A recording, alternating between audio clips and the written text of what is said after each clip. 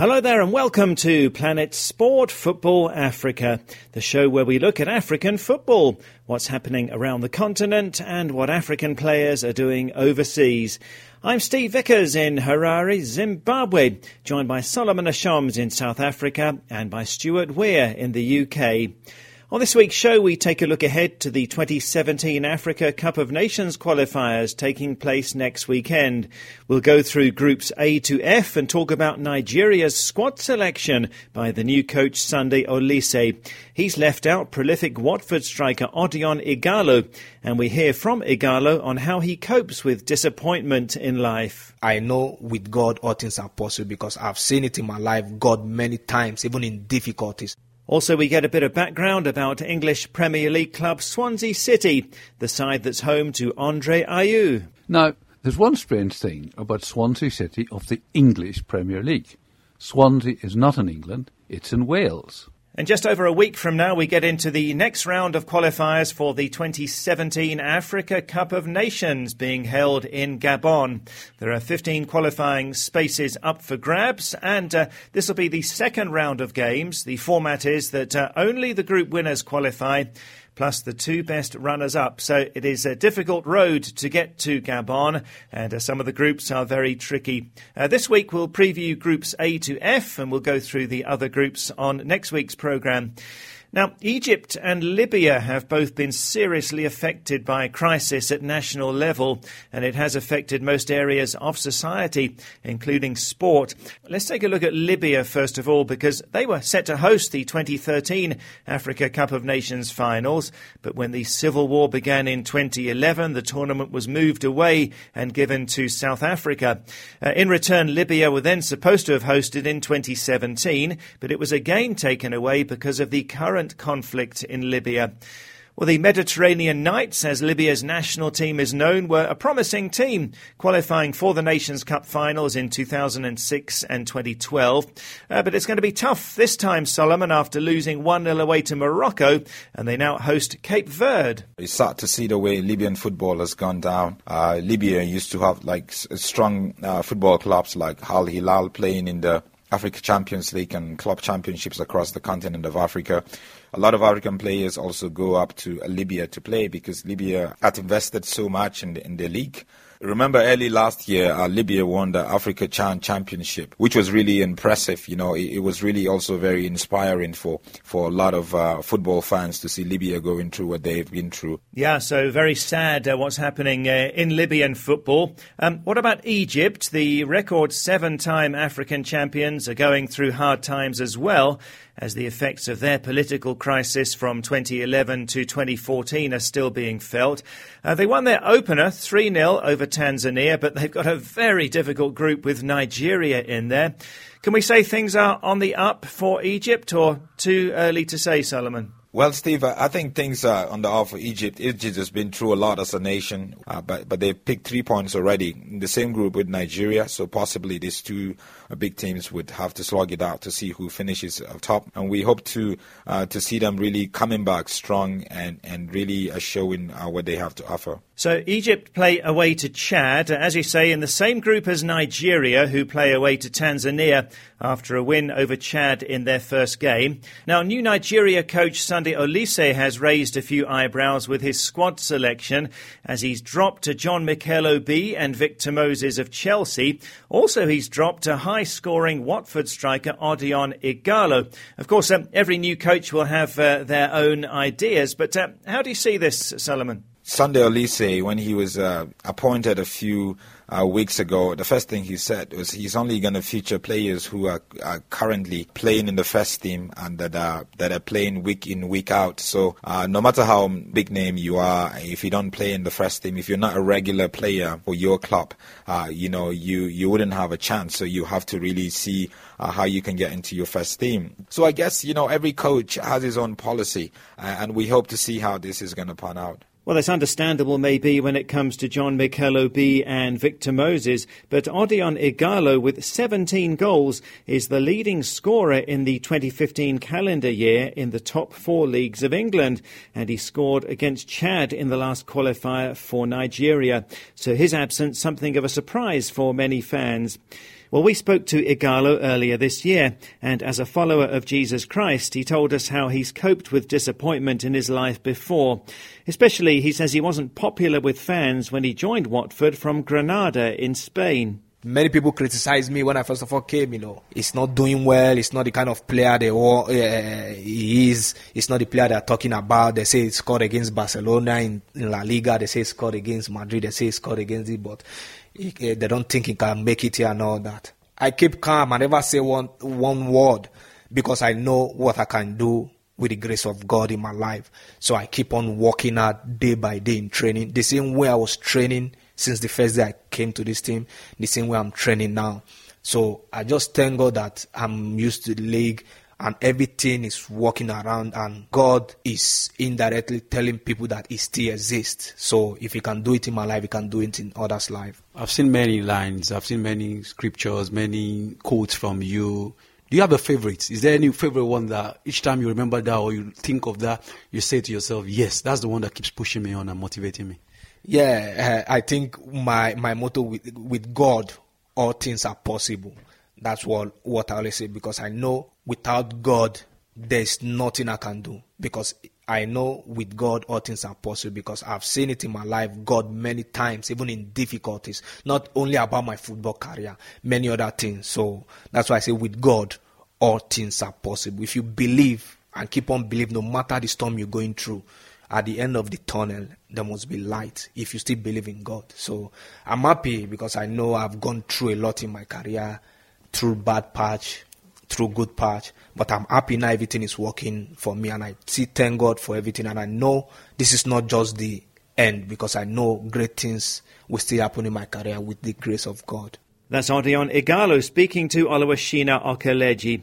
This is Planet Sport Football Africa. We're looking ahead to next weekend's 2017 Africa Cup of Nations qualifiers. It's the second round of group games. Looking at Group D, Burkina Faso and Uganda both have 3 points. No points yet for Botswana and Comoros. Botswana host Burkina Faso and Comoros play at home to Uganda.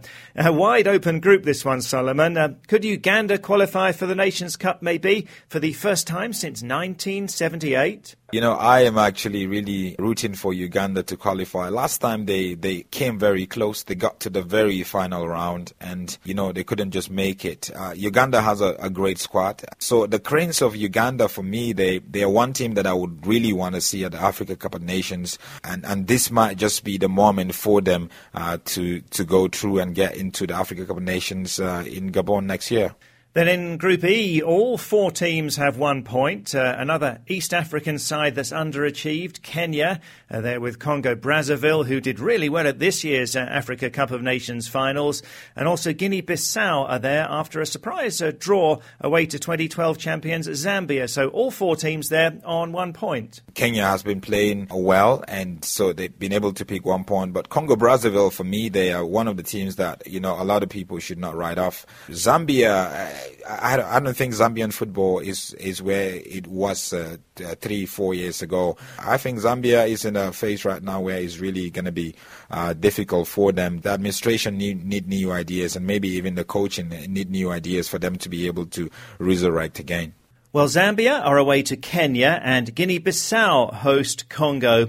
Next week on the show, we'll take a look at the rest of the groups. And on Facebook and WhatsApp, you can give us your predictions for the Africa Cup of Nations qualifiers. Tell us which games you're looking forward to and what you're hoping for. You can send a WhatsApp to +44 7955 232 780.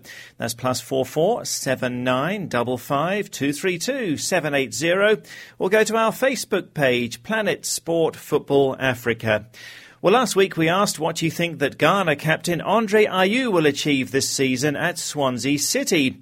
Well, Usman Guy in the Gambia says, I think he made a good move by joining Swansea. He can achieve many things at the club. Ebrima Barrow says Ayew could have a successful season because he's made a tremendous start and surely he will get a good ending.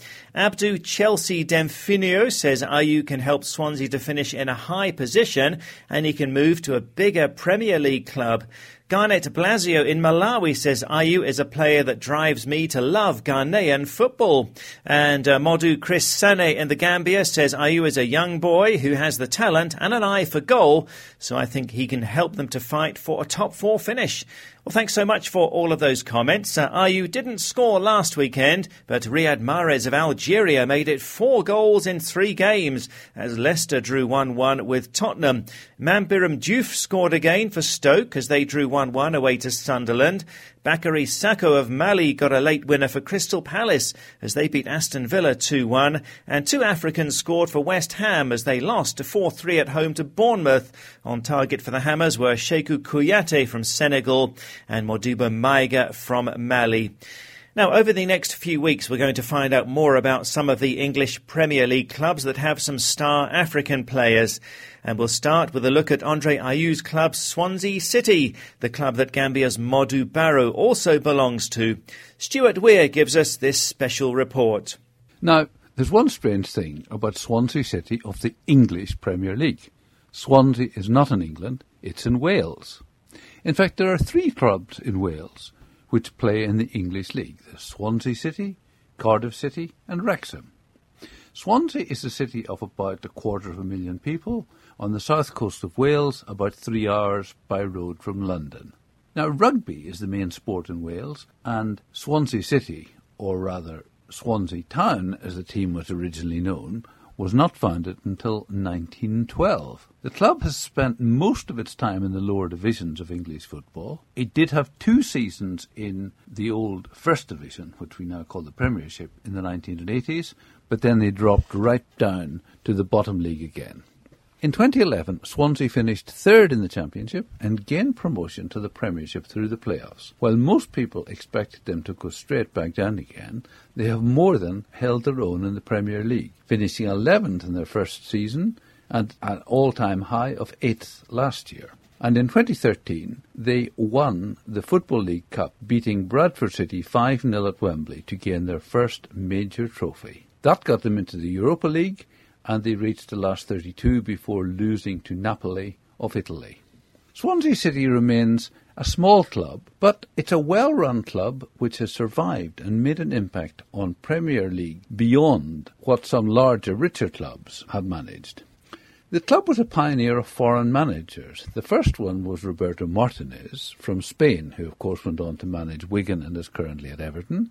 He was followed by Paulo Sousa from Portugal, and then they had the Danish legend Michael Laudrup.